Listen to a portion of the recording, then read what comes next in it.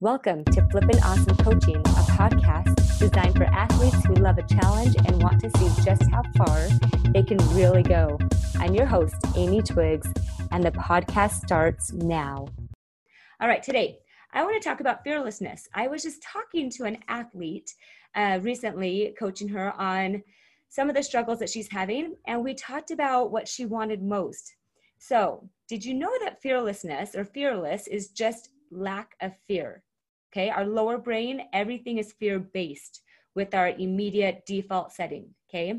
So a lack of fear means that you are overriding that lower brain, that you're using energy, that you're using life-threatening energy based on what your lower brain believes to create something new, something beautiful and glorious for yourself in your sport. But it seems simple that fearless is just the opposite of fear. It's just a lack of fear. When I asked an athlete today or this week what she wanted to feel, she said she just wanted to feel fearless. And I said, what does that mean? How does that feel? Where do you feel fearless in your body? What's interesting is based on body imaging, and I may have told you this in another podcast, I forget, I just talk all the time, and I teach and train all the time, so I repeat things a lot. So just listen again, it's always good to hear. And maybe I didn't even tell you this yet, but scientists are able to see the release of chemicals of dopamine and these neurotransmitters and hormones, cortisol, all those things.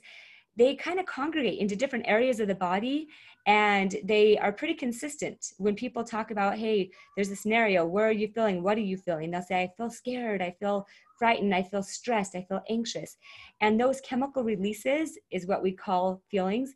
They kind of congregate into different areas that are kind of consistent based on what people say. So what I mean is when someone says they feel sad, there's a higher dose of chemical movement in like the heart area. And we hear this heavy heart. It really literally, a lot of people feel when they say I feel sad, if you do neuroimaging, that chemical movement is kind of condensed in that area. And stress seems to migrate towards the neck and the upper back, and fear seems to go towards nervousness, scared, those emotions. They go towards the stomach area, the lower stomach area.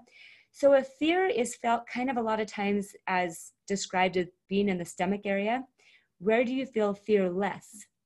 Okay, think about that. I want you to think about that. What does fearless feel like to you? When was the last time you felt fearless?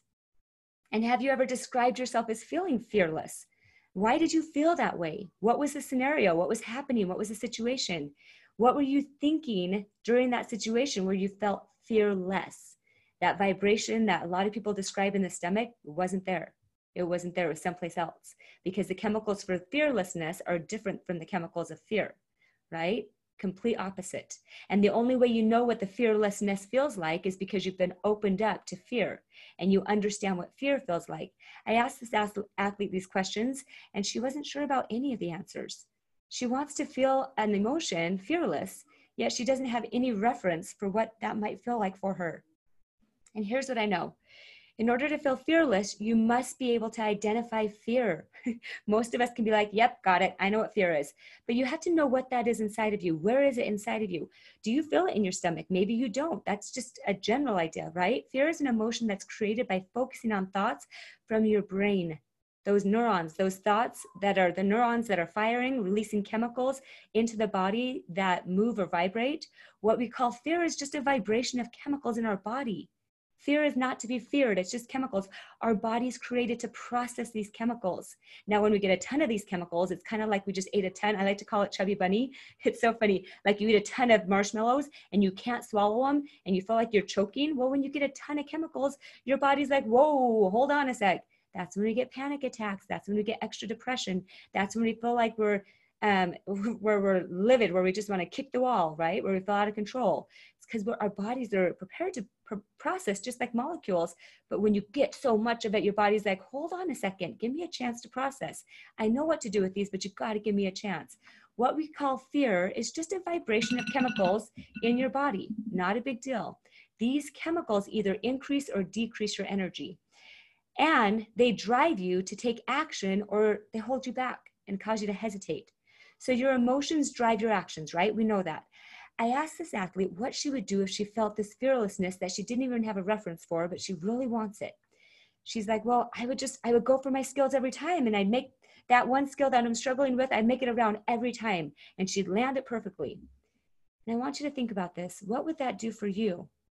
What will that do for you if you land that skill every time, if you take that action? What's the result that you want? What's the reward? If you went for the skill and landed it, what's the reward that that gives you? And she thought for a second, she took a breath and she goes, I would be happy. Okay, think about that. And, the only reason why, I'm thinking thoughts right now, right? The only reason why I think that we want these feelings is because we're looking for something satisfying. We want to feel happy, like all the work we're doing is worth it. Interesting, right? Her desire for happiness, isn't that what most of us want?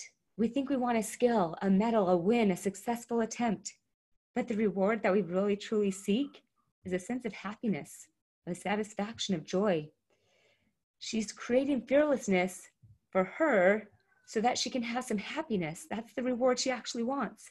And I was expecting her to say, if I did all those things, then I would believe that I was good enough, right? That she'd increase in her confidence because she'd know that she was capable of getting the skill. And her thought is, I can do this. And so her fearlessness would drive her to land the skill every time, which would increase her ability to do it every time. But she said, no, she just wanted happiness.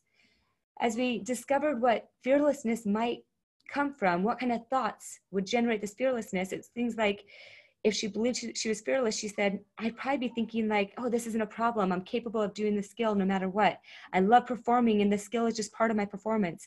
She's believing that she's capable and she'll do a certain skill no matter what, led her to feeling that fearless feeling that she was seeking. At least that's what she thought she was thinking. That was leading to fearlessness. That feeling made her want to get in the gym and try new ideas. And that was starting to cause energy to flow for her. Those ideas caused her to focus on more positive thoughts, which generated a feeling of happiness and excitement and focus and so much light and energy. And she just started getting more ideas and the desire kept going. The reward of happiness that she wanted came for her as she worked through what fearlessness might look like for her. She felt an increase of fearlessness and happiness. Those two went hand in hand. And she continued to talk about possibilities. If she was fearless, then maybe she'd do these things and then that would make her feel more happy. She wanted a reward of happiness. I believe that happiness and joy is tied to other emotions such as fearlessness and focus and drive and willingness and commitment. Choosing to generate fearlessness, if that's the word you want, it led her brain to look for opportunities where she might succeed. And we're trying, despite the possible outcome, will be worth all the effort no matter what. Opening up to opportunities despite the outcome leads to more success. The more things you try, the closer you're going to get to success every time. The only results, only rewards we get are either success, failure, quitting, or procrastination. The more opportunities we try, the more failure, the closer to success. When we enjoy moments of success, we might think it was all worth it. I'm so glad I didn't give up.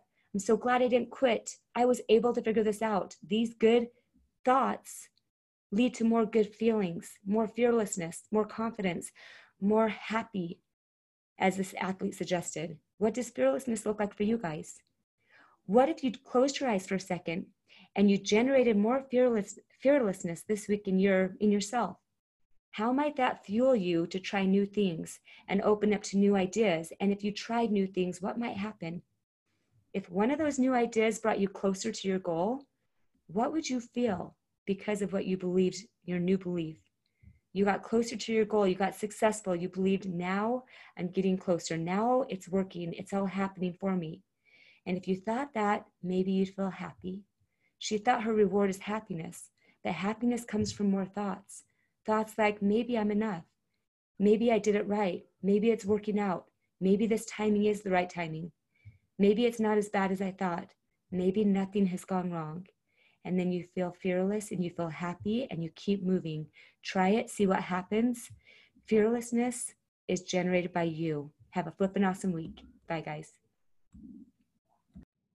Hey, thanks for joining me today. If you enjoyed listening or have questions about something you heard on this podcast, go to Flippin' Awesome Coaching to get your questions answered. Thanks for sharing this episode with your friends. Have a flippin' awesome week. Bye.